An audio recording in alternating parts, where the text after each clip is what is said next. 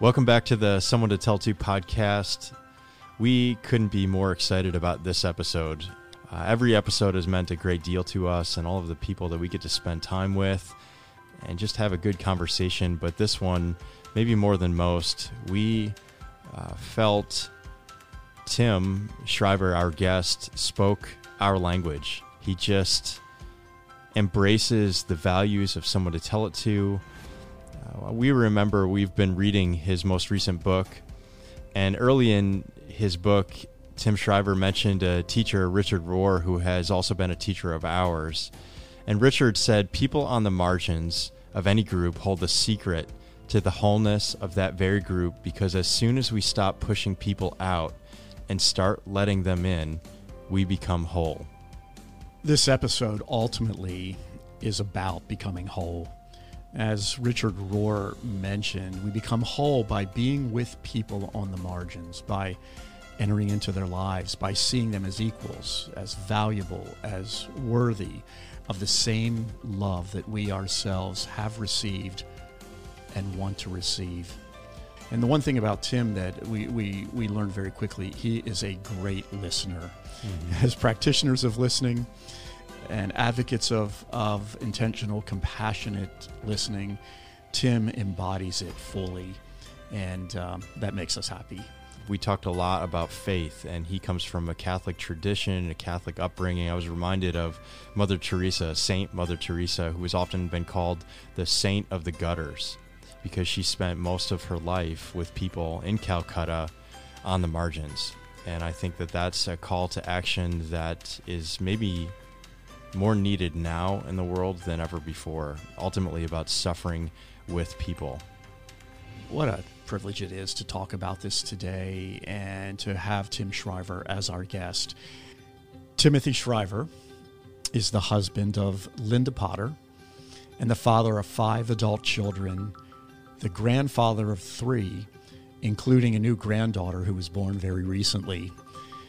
He leads the Special Olympics International Board of Directors and is the co-founder of Unite, an initiative to promote national unity and solidarity across differences. Dr. Shriver is a leading educator who co-founded and currently chairs the Collaborative for Academic, Social, and Emotional Learning, the leading school reform organization in the field of social and emotional learning.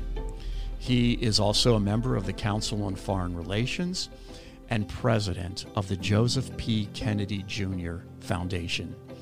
Tim earned his undergraduate degree from Yale University, a master's degree from Catholic University, and a doctorate in education from the University of Connecticut. He has produced 4 films and is the author of the New York Times bestseller Fully Alive, Discovering What Matters Most, and has written for dozens of newspapers and magazines. He has also co-edited his newest book, The Call to Unite, Voices of Hope and Awakening. Tim resides in the Washington, D.C. area. So we really hope you'll enjoy this episode today.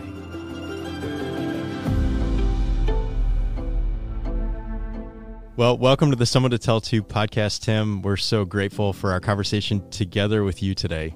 Nice to be with you. Thank you for having me. So before we get into the meat of what we're going to talk about today, let's talk about being a grandparent. We know we've listened to several of your interviews, and you love talking about your grandkids.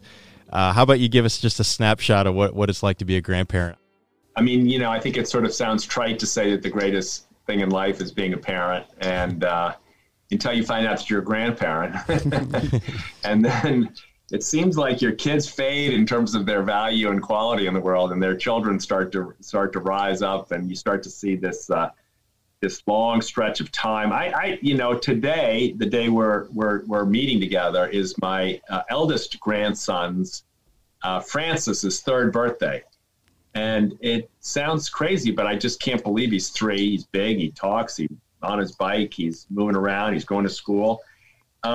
Grandchildren feel like all of a sudden, like the whole time compression opens up, When you have your own children, I feel like all of a sudden you're revisiting your childhood, and then you're sort of seeing your parents from when you were a kid. And remembering that you first went to school and what was it like, and you take your kids to school, and then you're imagining, well, what were my parents like? Now with grandchildren, you get to all of a sudden anticipate what their world will be like. And before you know it, I can live with my mom as a little girl in the early 20th century, or I can live with my grandson as a grown man in the late 21st century. And I feel like I'm just able to live in and touch different parts of the experience, and it just kind of stretches you out. I don't know how else to describe it. I mean, it's crazy, joyful, wonderful. Michael, you got any comments about grandparenting? It's absolutely right. I feel the same way. It's just one of the biggest joy of my life. Yeah. So, Tim, one of the quotes that we love to share in some of our writing and our speaking is actually a famous quote by former U.S. Vice President Hubert Humphrey. And the quote is this.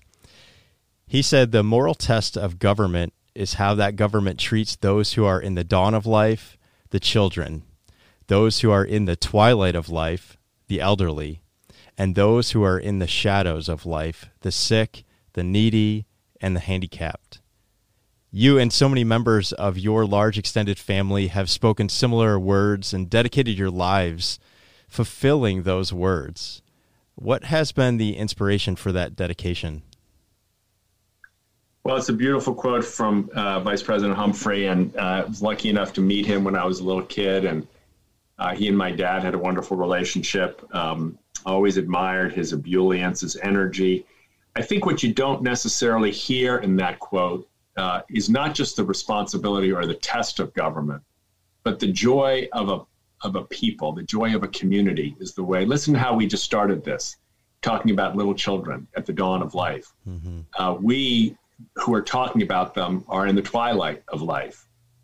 And we come together to celebrate people, at least in my view, to discuss and celebrate people who are at the margins or the shadows of life. These are not burdens. These are the joys of a community. These are the things that make life meaningful. These are the moments in life that connect us to something bigger than any one of us. And so by broadening the circle of light so that there are no shadows, it's delightful. It's a joyful thing. By stretching ourselves to see people in the twilight of their lives as full of wisdom and humor and depth and experience. Wow. Children sparkle to their grandchildren for that reason. And for all of us to see children at the dawn of life is to see possibility, is to see those big eyes of a 2 or a 4 or a 10-year-old looking out at the world, wondering, hoping, guessing, maybe there's a place for me. Maybe there's someone who will love me. Maybe there's a game I can play. Maybe there's a race I can run and win. I mean, that's the excitement of life. These are the things that make life worth living. They are not just a test. They are the joy of life. My parent, I feel so lucky to be raised by people who didn't teach us, maybe this won't sound right, I don't feel like they taught me charity. They did teach me about justice, but they taught me about the fulfillment, the happiness. I mean, if I was with my parents on a trip and we got to visit Peace Corps volunteers, for instance, in a developing country, that was the best part of the trip. I mean, I don't want to say going back to the hotel pool wasn't fun too, but sure it was. But really, I mean, we have these sparkling images in my mind as 8 or 10 or 12 years old, visiting Job Corps centers and visiting Peace Corps volunteers and Vista volunteers in the United States. I mean, so I think Senator Humphrey, he was known as a happy warrior. I think that was the expression that was used to describe him sometimes. You hear in his words the test. And well, it should be a test, but we should pass the test because it's the joy of a great country. And to the extent our country has been great, it has met that test. And when our country has not been great, it has pushed people to the margins. It has forgotten the gifts of the twilight years, and it has overlooked children at the dawn of life. And that's when our country has fallen short.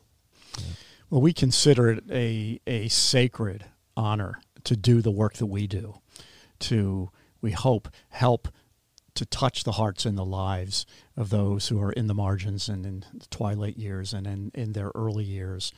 the dawn. It is sacred work.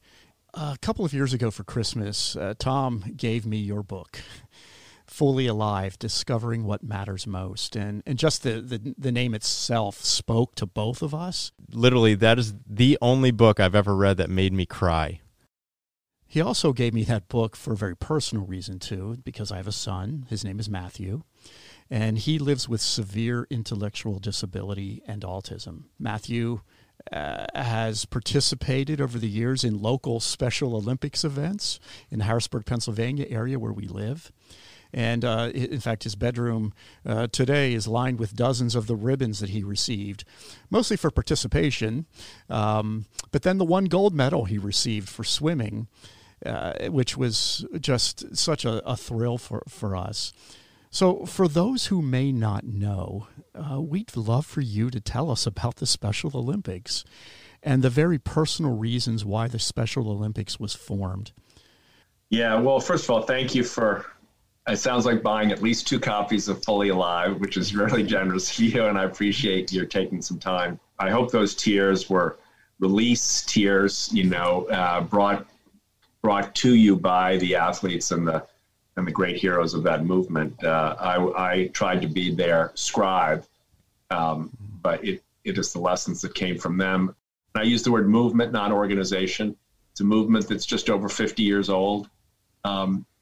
It was founded in the late 1960s. It was founded in the year, by most estimates, you might say it was 69, but 68, when the population of people with intellectual disabilities in institutions in the United States was at its peak. So this was founded not at a time of where the tide had turned, but where more and more Americans, often children, were being placed into institutions for life because they had an intellectual disability. Because the culture at that point had determined that they were too different to belong, too different to matter, too different to be included, just plain too different.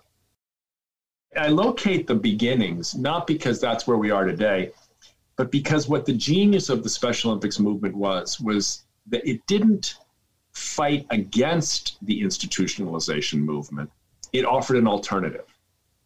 And it didn't primarily try to demonize parents or scientists or professionals who had found themselves giving their children or caring for children in these institutions for life. It tried to show them a new transformational alternative: encounter, play, skill, celebration, medals, community, understanding.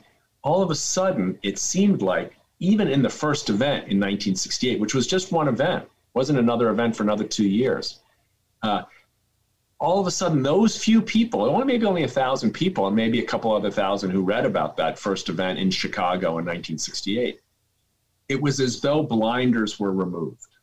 Rayford Johnson describes it beautifully. The iconic American athletic hero, the cover of Time magazine American hero, the decathlete, the Olympic gold medalist, was on the field at that first Special Olympics event in 1968, saying, "I saw smiles the world had never seen. I knew I was seeing something that had never been seen before. The awakening to the gift, the all of a sudden visceral sense in which, oh my God, we've been blind. We've been blind here."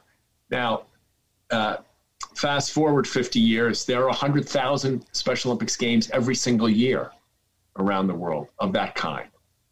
The kind your son has participated in Pennsylvania. Track meets, bowling competitions, volleyball tournaments, basketball unified games, fall games, winter games, spring games, summer games. The list goes on and on. 99% of the power behind it is volunteers. So you start to get the sense of what that looks and feels like today. It feels like the world's grassroots voluntary classroom of human giftedness and inclusion. It's not primarily a swimming event, right? Mm-hmm. Everything we do depends on getting in the pool and giving your son the chance to swim and win that gold medal. But what it means what it means to those around the pool, those who got the privilege of watching your son swim, those who got the privilege of seeing him on the medal stand, being given that gold medal, what it means to them and to all of us, and therefore I hope to him, was that we want to build a world where everyone belongs. Exactly.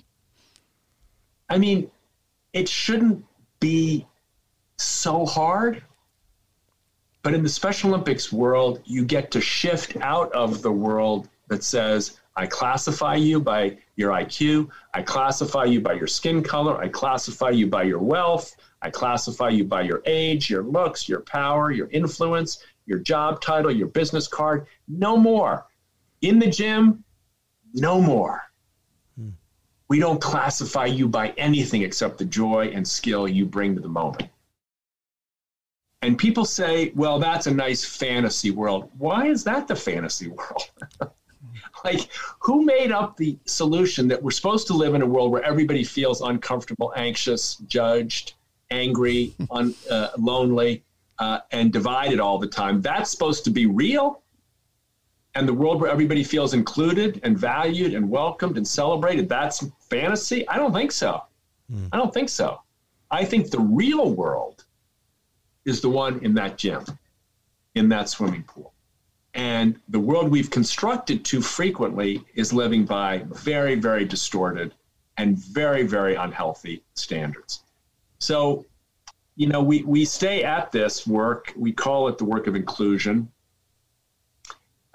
because I think it's the most important issue of our time.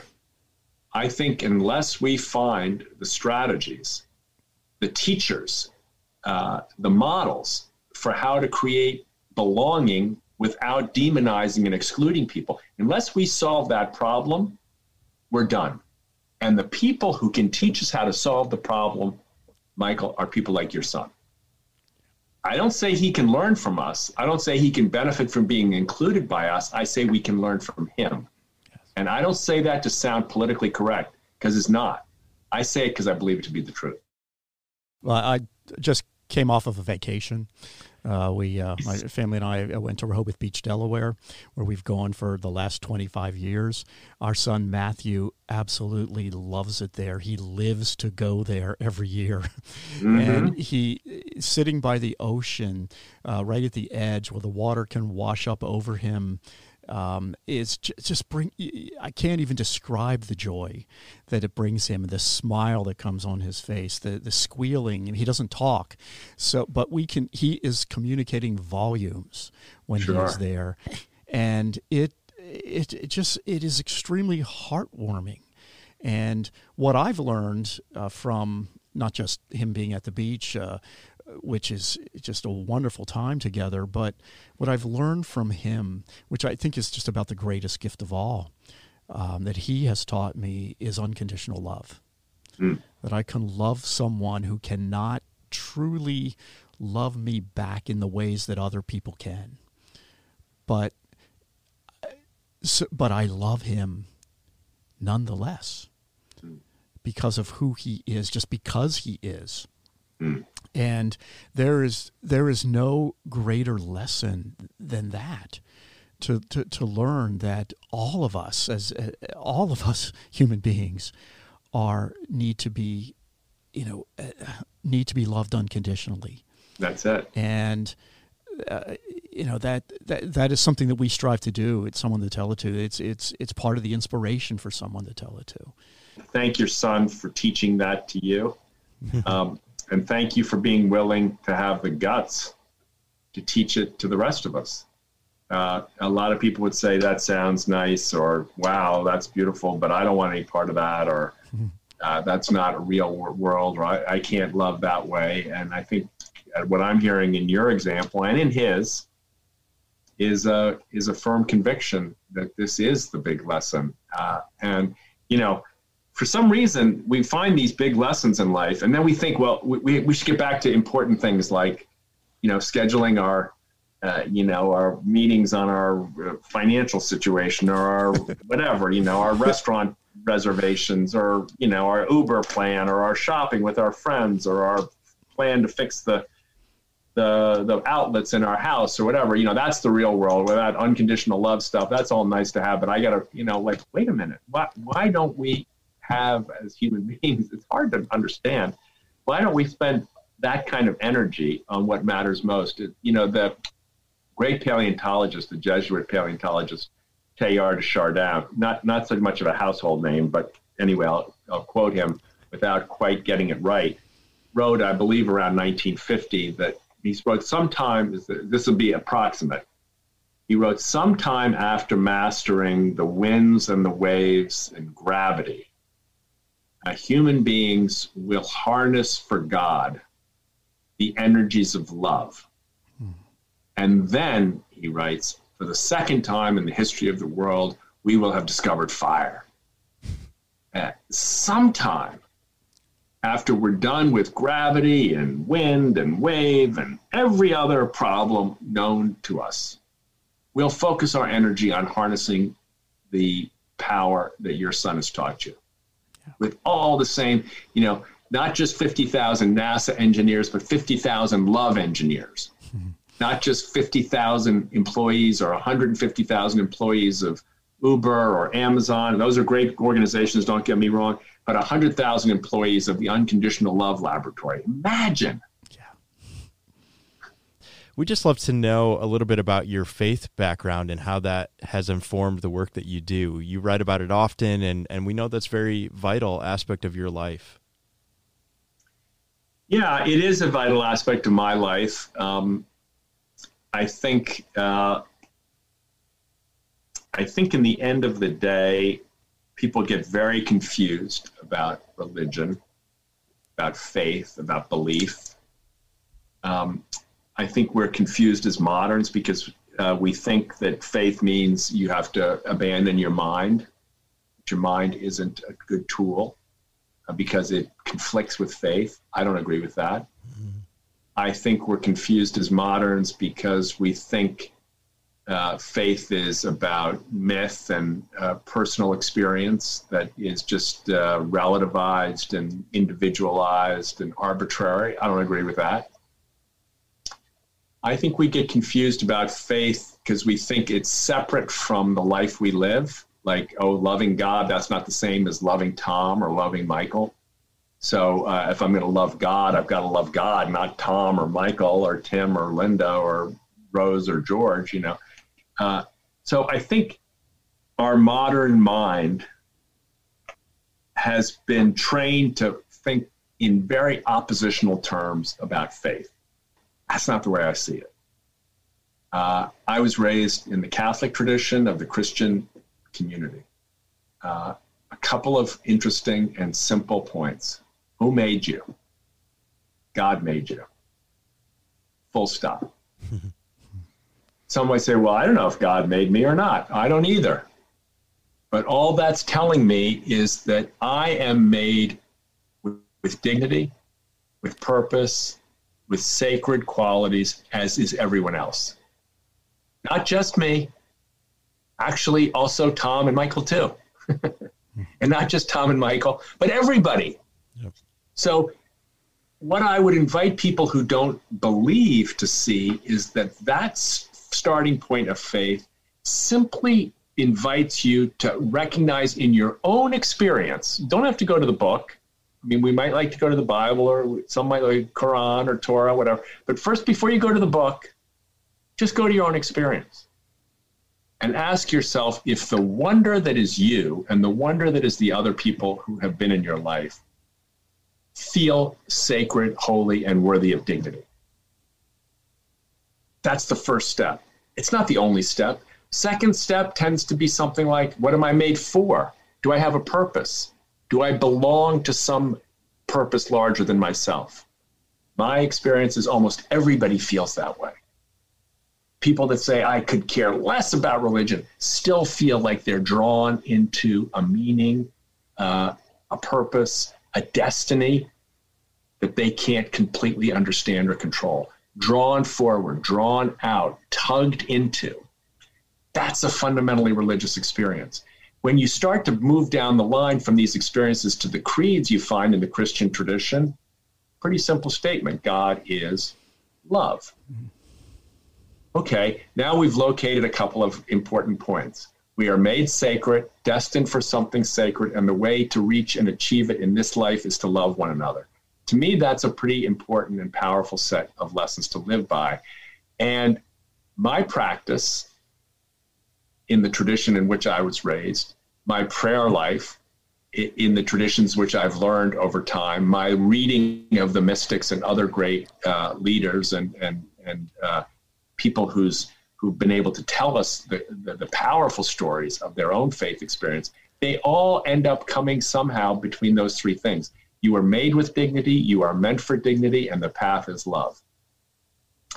So I hope that comes to people as an invitation, whether they're Christian or not, whether they're pastors or not, whether they're men or women, or whether they're black or white, or rich or poor, or gay or straight, or Muslim or Jewish, or dyed-in-the-wool atheists, as an invitation to see my word. The word I like is belief, because it comes from the etymology is a little bit to be in love. Belieben is one way of unpacking the word belief. To be in Lieben, in German, love. To believe is to be in unconditional love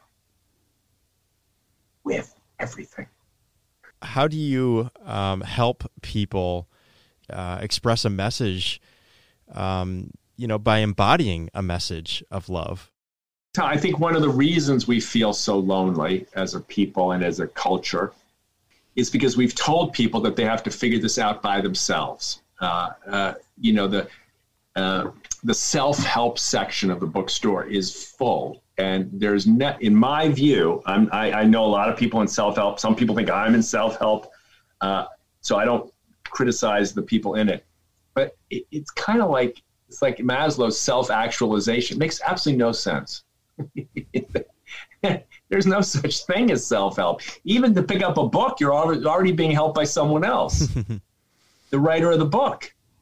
And if you're told that, well, here's the self-help strategy for finding your dignity, or finding your proper weight, or finding your way of speaking to your spouse, or something like that, it's all relational. So we've got to get back to making the currency of love relationally relevant. It should be relevant in our cultures at work. Now, people would say, well, that doesn't belong at work. That's private. No, it isn't. I mean, so many people in faith traditions teach. I was just talking earlier today about Teresa of Lisieux, who was a great saint in the Catholic tradition, died at the age of 24. And she described the little way to Jesus. And her whole message was the small acts. So you can bring love to the workplace just by committing yourself today to see in everyone you see the smile of God. Now, you may not like that language, a sacred smile. You may not like that language, a beautiful smile. The religious push would be to say, see that sacred smile, that beautiful smile, in people you really, really don't like, even people who you might call your enemy. And then the almost saintly move would be to say, risk your own safety for that other person's smile, even the person that has hurt you. Now, that's when you move from enlightened self-interest to loving self-gift. And to me, that's a different, that's where our faith traditions strengthen us and give us the kind of moral courage. It's probably, Michael, what you've learned as a dad, that capacity to give yourself so endlessly and to find that there's more and more in you to give. These are, I think these are the kinds of discussions we need in popular culture. Imagine if this conversation were being held on the floor of the United States Congress. But imagine if every debate between a Republican and a Democratic senator or congressperson or mayor or president started out with the first 20 minutes were devoted to shared loves. Mm-hmm. Well, why would we do that when we're trying to make a decision about whose policies we like more? Because that's the number one policy. How do we build a shared love of country? I mean, we've really gotten far away from what matters to most of us all the time. And we've got to restructure. So for all those lonely folks, back to your point, Tom, I think we've got to be honest that we've disappointed you. We've let our culture has let you down. Our faith traditions have let you down. Our schools have let you down. Our families have often let you down because we haven't prioritized you, the person who's lonely. We haven't prioritized making a place that's safe for you. And we can do that with humility. We can do that with sadness in the language I'm trained in repentance, willingness to turn, to return, turn. And in turning, the old Quaker hymn goes, we come round right, we keep turning ourselves away from the distractions, the biases, the egoic self-satisfaction towards the openness, towards the trust, towards the love. And we've got to keep turning. We've got to turn hard right now because we're in trouble.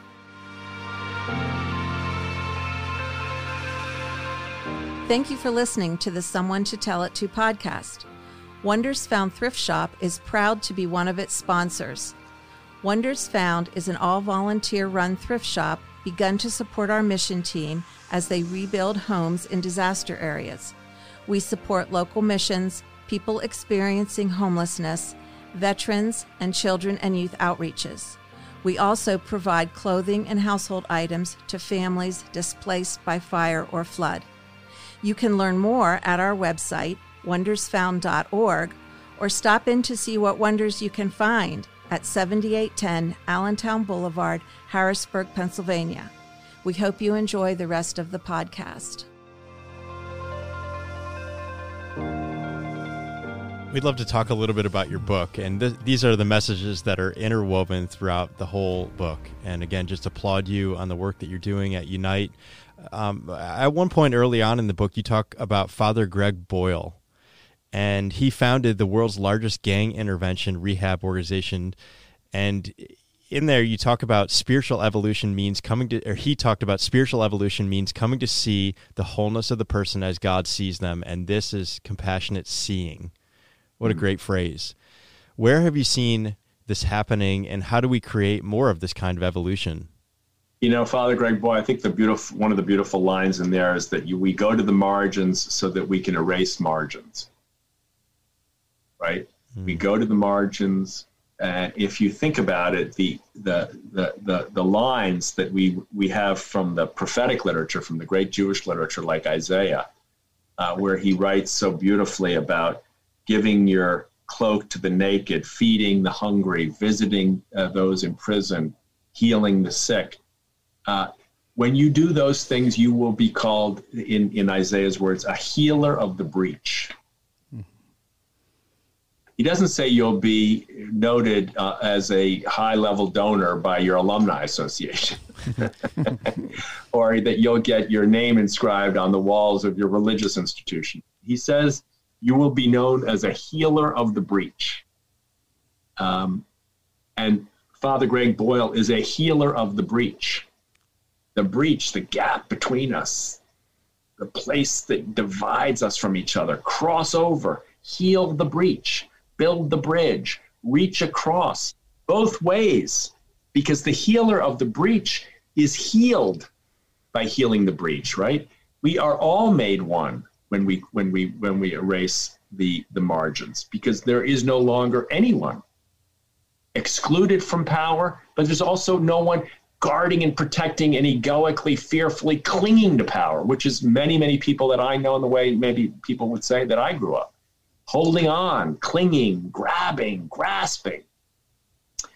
Greg Boyle is a great hero, but I think these people are everywhere. I think these, in the book, we have people who are grocery store clerks who write about the experience of trying to have every person that comes down the checkout line feel special for the moment in which their present to that person in the grocery store line. You have nurses who talk about their acts of kindness and joy and love, even in the face of great despair. You have people like Chef Jose Andres, who talks about an empathy explosion that we need right now.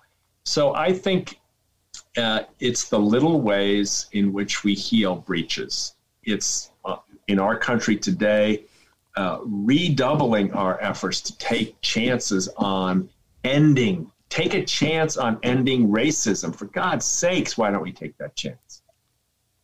For goodness sakes, at this point in our history, 100, 200, 300, 400 years later, take a chance. Remove the bias from your eyes. I mean, recognize that it's there. Turn, repent of it. Heal yourself of that racism. Remove that hatred, that blinder from your life. I mean, there are so many little things we could do that if we did together, my goodness. So I think, a lot of people are waiting for a great leader to come along, a political leader, a president. Many people applaud. I'm a big fan of President Biden's for the ways in which he's tried to create a language of respect and dignity across the divides. I know other people think he's loathsome and terrible. I just think we've got to stop the othering. In the book, The Call to Unite, Voices of Hope and Awakening, is really just a little manual for each one of us. I mean, I try to read a chapter a day, and I read the book about 8 times. And I got to tell you, you can go back through it. I don't know if you guys have tried this, but you can take a couple of days and reread something you read last week, and boom. It's going to be a timeless resource. Yeah. I hope so. Yep.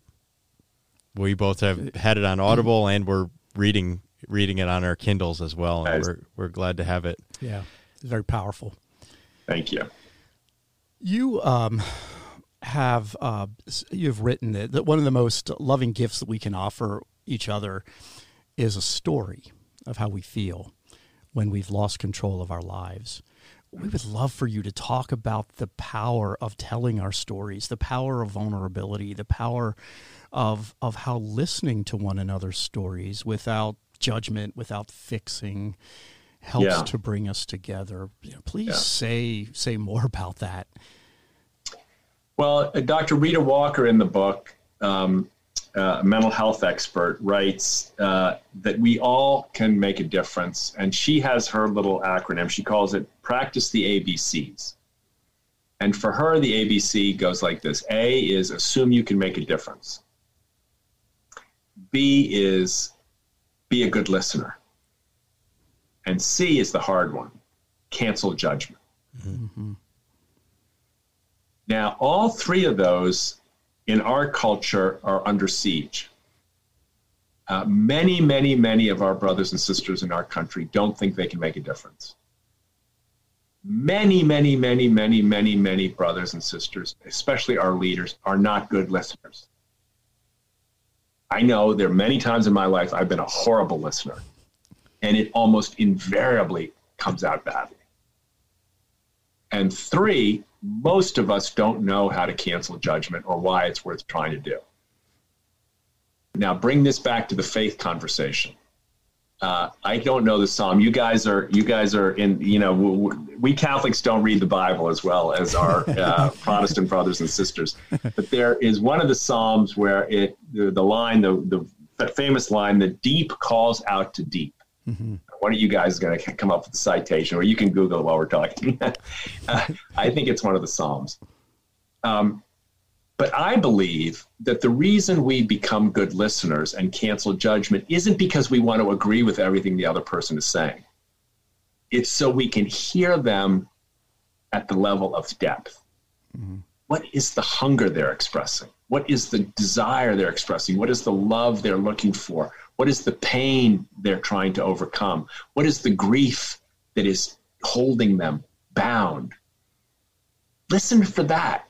Listen for the depth dimension. You can't listen to that if you're judging the person all day. Well, he's a fool, or I don't agree with that, or stop right there. You've just crossed a line, or wait a minute, you don't know my opinion. That kind of conversation won't let you hear what's beneath the surface. To hear what's beneath the surface, you have to be a listener and you have to cancel judgment. But the prize is that when you hear at that level, you unlock extraordinary. You unlock what I would almost call, like what Einstein says, you either live like nothing's a miracle or everything's a miracle. And all of a sudden, the person you disagree with and the person you may continue to disagree with, somehow you get that little glimpse that they're a miracle. And with that little, maybe it's just the blink of an eye. Oh my God, she's a miracle. He's a miracle. Oh my God, listen. Oh my God. You're right. Then maybe something else is possible. Because now you've seen that through the grace of God, everything is beautiful. And let's say the person has very toxic views, racist, white supremacist, hateful, angry, arrogant, condescending, whatever. I mean, we've all been all those things, I suppose. But when you follow Dr. Rita Walker's 3 rules, which are in the book, then you've got the chance, at least a chance, to let deep speak to deep. And I believe this is what we need to learn how to do. We need to make that cool. Right now, the cool people are the people that argue, disrupt, interrupt, express outrage, dominate, scream, use invective, throw barbs, come up with extraordinarily mean-spirited ways of describing other people. Those people get all the attention. Bam, bam. Did you see what he just said? Wow. That's not going to get us out of where we are. That's going to get us deeper in the hole. You got to be good listeners. It's exactly why we try to do what we do, because we believe that wholeheartedly. Is one of the questions I have for you. How do we get you to be our spokesperson? Because you you are just speaking our language, and well, I'm speaking your language probably because through the grace of God, the language you've been sharing has reached me, and hopefully I'm a good channel for continuing that language to help it grow, but.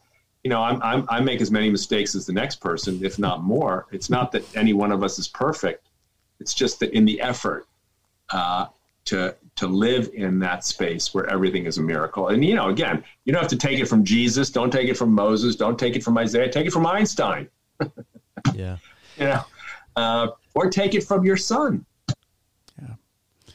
Anyone who knows us well knows the things we write about, that we talk about, that we try to share, is that one of our heroes is the late Fred Rogers. He would often use, so it's going to be a paraphrase this, but he would often say, and it wasn't a direct quote from him, but it was a quote that a social worker had said to him, and he carried around on a piece of paper in his pocket everywhere he went for the rest of his life after he had met her. And what she had said and what he liked to quote was that you cannot help but love a person once you know their story. And that came to mind as you were with what you were just saying. Yeah. And when it comes to stories and going on a deeper level into someone's life, someone's experience, someone's feelings, and you realize where their hurts come from. Maybe where the things that are rough about them, that we feel are rough about them, maybe why that is happening. And we just believe that so strongly. And as we get to listen to people's stories, we just grow in respect. We grow in understanding. We grow in empathy and compassion for them. And so we just, again, just affirm so much, you know, your belief in that too. I think there was another famous politician, Abraham Lincoln, who once said, "I don't like that man, so I need to get to know him better." Yeah. Yeah. I mean, I think the wonderful thing about Fred Rogers, President Lincoln, you know, others who have championed these messages is that they don't primarily tell us these messages just to make everybody feel better. They tell us these messages because at some level, these messages have unlocked for them solutions to problems that no one else could solve. Fred Rogers was one of the first people to feature people of color on his show. He was one of the first people to feature people with disabilities on his show. He was one of the first people to confront the issues around stigma and prejudice against people of LGBTQ patterns and convictions and identities. Fred Rogers felt that message as a call to do and be and act differently. So did President Lincoln, right? So, and so does your neighbor. So does your grandmother, my guess is, right? When these are not just patterns of hearing to understand, to stand under another's experience, but to do so because it unlocks the creative power of love to actually solve problems. And I think that's sometimes lost because sometimes people hear folks like us and, oh, they're all nice about religion and, you know, be good to each other and love and all that good stuff. But, you know, I got real problems. Our country has real problems, and it does. And many of us human beings in this country have real problems. They're right. And if what they hear us say is, don't worry about your real problems, just be happy, that's almost insulting, right? But Rogers, you know, Mr. Rogers and others, they risked it all to try to marshal the power of understanding and love and hearing another story to make change happen. You know, when Dr. King said, hatred can't drive out hatred, only love can, I think what he was saying is love can actually end hatred. It's, I hate to say it, it's almost a functional tool. You know, so sometimes if you don't want to go for all the nice stuff and all the romantic stuff and all the spiritual stuff and all the religious stuff, and you're just a functional problem solver, I ask people the question, what works to solve problems? Does shaming, blaming, scapegoating, marginalizing, does that work? That doesn't work. Ask any husband and wife. When you really want to change your spouse, how does it work out when you really shame the heck out of them and really point your finger at them and really, really, really make them feel horrible? How does that work usually? It doesn't usually work that well. I think the story of the Christian tradition, I think it's also the story of the Jewish tradition, and I suspect, I don't know the story of Islam as well, but I suspect it's the story of Islam as well, is that the efficient means of bringing about, in the language of Christianity, the kingdom of God. That's a kingdom now, don't get me wrong. Don't hear from that as like, you know, everything's ended. It's a kingdom. It means a new order, the efficient means to bring about a new order. Doesn't everybody want that these days? The efficient means to bring about a new order is to love your neighbor and yourself and your enemy. Hear their story, and when you love your enemy, as I like to say, I don't feel like it can't be the original person on this. If you love your enemy, you no longer have one. Wow. Yeah. We all need to hear that message.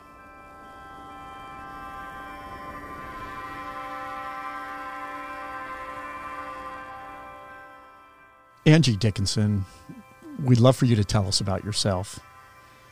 I live with my husband and 3 children.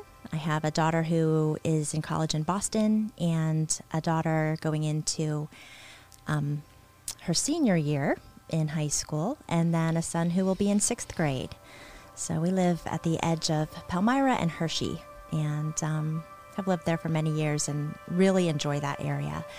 Both my husband and myself are trained teachers, and so education is something that's very important to us. So you're a former educator in the school system. How do you see and how have you seen your previous role in the school system intersecting with your role at Someone to Tell It To? That's a good question, and there definitely are a lot of intersections. I've chosen to work with Someone to Tell It To because I really feel that this type of listening work allows me to be my best self and to offer my best gifts. And I kind of figured that out. One day I was teaching in 3rd grade, and there was a little girl who was very, very sad. And I couldn't really get to the heart of what was going on, but I kept watching. I kept looking for any signs, verbal or nonverbal, that she might give. And I finally determined after lunch that the issue was she had forgotten her lunchbox. And in her lunchbox was a chocolate cupcake. And that chocolate cupcake was the last one of a batch that her mother had made. She had wrapped it up and put it in the refrigerator with her lunchbox for this little girl. And the little girl had forgotten to bring the lunchbox. And she was really sad about that chocolate cupcake. But as I listened to her talk further, I realized it wasn't the cupcake. It was the fact that her mother had thought of her, had set that aside, and had planned that for her. And she was going to take that part of her mother's intention with her to school, and she had forgotten it. And that was really the issue. So I sat down with this little girl and I said, let's write a letter to your cupcake. And let's thank this cupcake for being there for you. You can tell the cupcake how you feel about forgetting to bring it. And she did. She wrote this letter, and it was so precious. Dear chocolate cupcake. After she was done, she folded up the letter, she put it in her book bag, and she went on with the day. And I really knew that was my most important work. That was really my most important work. That saying, it's only a cupcake, get over it, let's get you something else instead. Would you like this pencil? Here's a sticker. None of that.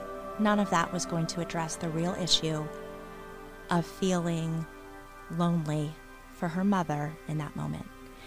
And this is one of the things that we really have noticed with all of our listening interactions, whether they're a 3rd grade child, whether they're an 80-year-old retired nurse, that people are lonely. And when they feel lonely, they crave connection. So the connection that day was in the form of a note to a cupcake. But anytime I can help to facilitate that connection, to alleviate some of that loneliness, that's where my true work is, I believe. It's never about the cupcake, is it? It's always about something else. And what we hope we can do with Someone to Tell It To is enable people to figure out what it's really about, and see beyond the surface and to go deeper. And I can only imagine you've had many experiences now that you've been listening and facilitating time with people and giving them the opportunity to share. Could you talk a little bit about Someone to Tell To's training program, which you've been an invaluable part of making happen and continue to refine it and make it even better than it ever has been before? I am really excited about our training program. It continues to just grow and to get better and better. We have such a wonderful group of trainers who each bring a dynamic personality and different experiences, whether they've taught elementary or taught college age or adults. And so we have a diverse group of trainers. We have currently 3 sessions where we train our listeners, and the first 2 sessions really talk about listening in general, the importance of listening, and then the how-tos of listening. And then session 3 is for people who have finished sessions 1 and 2 and would like to become actual volunteer listeners with Someone to Tell It To. That talks a little bit more about our organization and some of the things that we do as listeners for Someone to Tell It To. For instance, we always work in pairs. And just making sure that our listeners are able to understand those things that are important to us as an organization. And then after you go through those trainings, we have ongoing monthly training and other opportunities for listeners to really practice and to get better and better. And I will say, one of my favorite things about the job and the role that I have right now is that it's definitely a perk, is that when you are a part of a listening organization, you always have wonderful people who will listen to you when needed. And that's just wonderful. Everyone down to Clark, who is here working with us today. He's an expert in sound and technology. But because he is a part of this organization, I know that at the drop of a hat, he is there for me. He will listen to me. And I just value that so much about our whole organization. So we have trained listeners and we have trainers, people that do the training, but every single person in this organization has the necessary skills to further the message of someone to tell it to. I'm proud of that.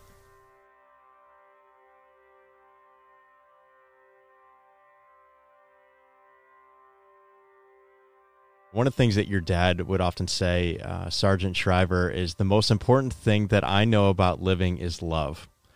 Nothing surpasses the benefits received by a human being who makes compassion and love the objective of his or her life. For it is only by compassion and love that anyone fulfills successfully their own life's journey. Nothing equals love. It seems as if you live by the same belief. What are some examples as we wrap up here about how that belief was instilled in you? Well, I had great parents. Someone said, you had one of the great privileges in life and one of the great curses. Your great privilege was that you had great parents. The great curse you had is you had great parents. So, but I'll take the blessing any day. Both my parents made work joyful. I always say that, most people think of the work of justice as serious and the work of joy as light. Very few times do you come across people who can tell you that the work of justice is joy and the work of joy is justice. They did that. They did both. My mom was in the swimming pool when I was a little kid, 2-3 years old, with children with intellectual disabilities coming from institutions, breaking down walls, changing norms, challenging culture, overturning laws, reversing stigma in the swimming pool in our backyard and having fun doing it. And that's what she taught me. You should do all those things. Wherever you see injustice, stand up against it and do it joyfully and do it voluntarily. And you will find yourself in a position where you will find purpose and meaning and love in life. And she was right. My dad, the same thing. Worked on racial justice going back into the 50s and into the 60s with the Peace Corps and creator of programs like Head Start and the Job Corps and many, many others. And later in politics and then again in Special Olympics. But all of their work was always about bringing people together in the work of justice, but joyfully doing it.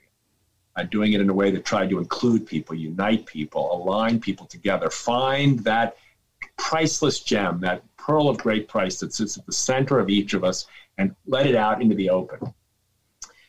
So, I had an enormously privileged upbringing in that respect. I mean, in many respects, but in that respect was the greatest privilege that I had parents who believed deeply in the power of love and believed deeply in its power to change their country, the country they loved. And when I think of it now, it breaks my heart when I hear people don't love the country. Not because I think people should think everything about the country is good. For sure, that's not the case. And not because I think we should sugarcoat the pain that this country has visited upon millions and millions of people. I also think that's, we have to face that. That's the truth. But because loving the country means, in this context, in the American context, that we are people who relentlessly are willing to give ourselves to trying again. We don't give up here. We don't give up in this country. Other countries, people say in Europe, oh, Americans are so naive, are so idealistic. No, that's not naive. That's the heart committed to and open to, relentlessly willing to try again. That's what I love about this country. And that's what my parents taught me to love. That when you see injustice, meet it. When you see hatred, oppose it. And when you see exclusion, cross the line. Do it with love and do it again and again. That's the American way, and that's the human way in some respects. And certainly it's the religious way. And you don't have to make any distinction between those, between your faith, your politics, your nationality, and your human destiny. All of those things are brought to life in the work of Justice and Joy. Tim Shriver, thank you so much for joining with us today. This conversation was tremendous. It could go on and on. We appreciate your values. We appreciate the legacy from which you have come. We appreciate the legacy that you are continuing to help change this world and to make it better and to fill it with love. And we are very grateful for that. We're very grateful for you and all that you do. So, thank you for having me, and thank you for being, fellow travelers on this road to try to unite our country around the qualities of heart and soul and mind that can make us a better country. And there's no time like the present. And the urgency is high.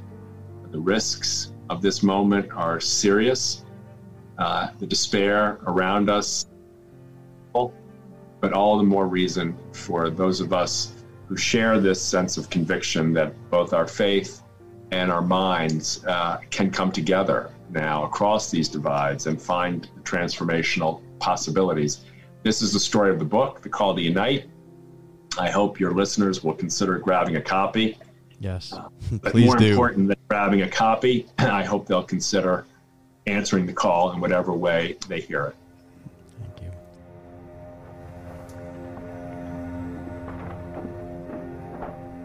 One of the things that we heard in this interview today very clearly, very strongly, is that ultimately it's all about love. Our purpose in this life is to love one another, to love ourselves, and to show that love in everything we do. We know it's hard. We know, as Tim said, that we're not perfect. He said he's not perfect at it. And we're constantly trying, but the fact is that we keep trying. We keep trying to love better, to listen better, to care better, to just be the kind of people who help others to live better lives. So we hope you heard that today. We didn't ask Tim about this, but I know we saw so many parallels to one of our favorite sermons of all time is by Dr. Bishop Curry, and during the royal wedding a few years ago, talked about that love. And he kept using this phrase over and over in his sermon, that love is the way. And I think we were reminded over and over today by Tim that love is the way forward. It can solve so many of the issues that we're seeing globally, issues of disconnection and loneliness, issues of conflict, politics, just disagreements, if we could only love. So love is Tim's driving force. It's his reason for serving. It's his life's mission. And we want it to be our life's mission as well. So we're grateful that you joined us today. We hope that you will continue to join us. We're going to take a little break for a few weeks and start a new season. It'll be very soon. And we thank you for being with us this season. We thank all of our supporters. We've continued to get new supporters to the Someone to Tell It To podcast. And we hope that if you liked this episode, if you've liked other episodes, and you've been listening, that you will consider supporting too. Because we want to continue to share messages such as Tim shared today with the entire world, to help inspire people, to motivate people, to remind people of what matters, of what is important, and how listening truly can change the world. As we said earlier, Tim was a great listener, and we hope that we will continue to be able to have other great listeners on this podcast, and with your support, that can be possible. So, until we listen again.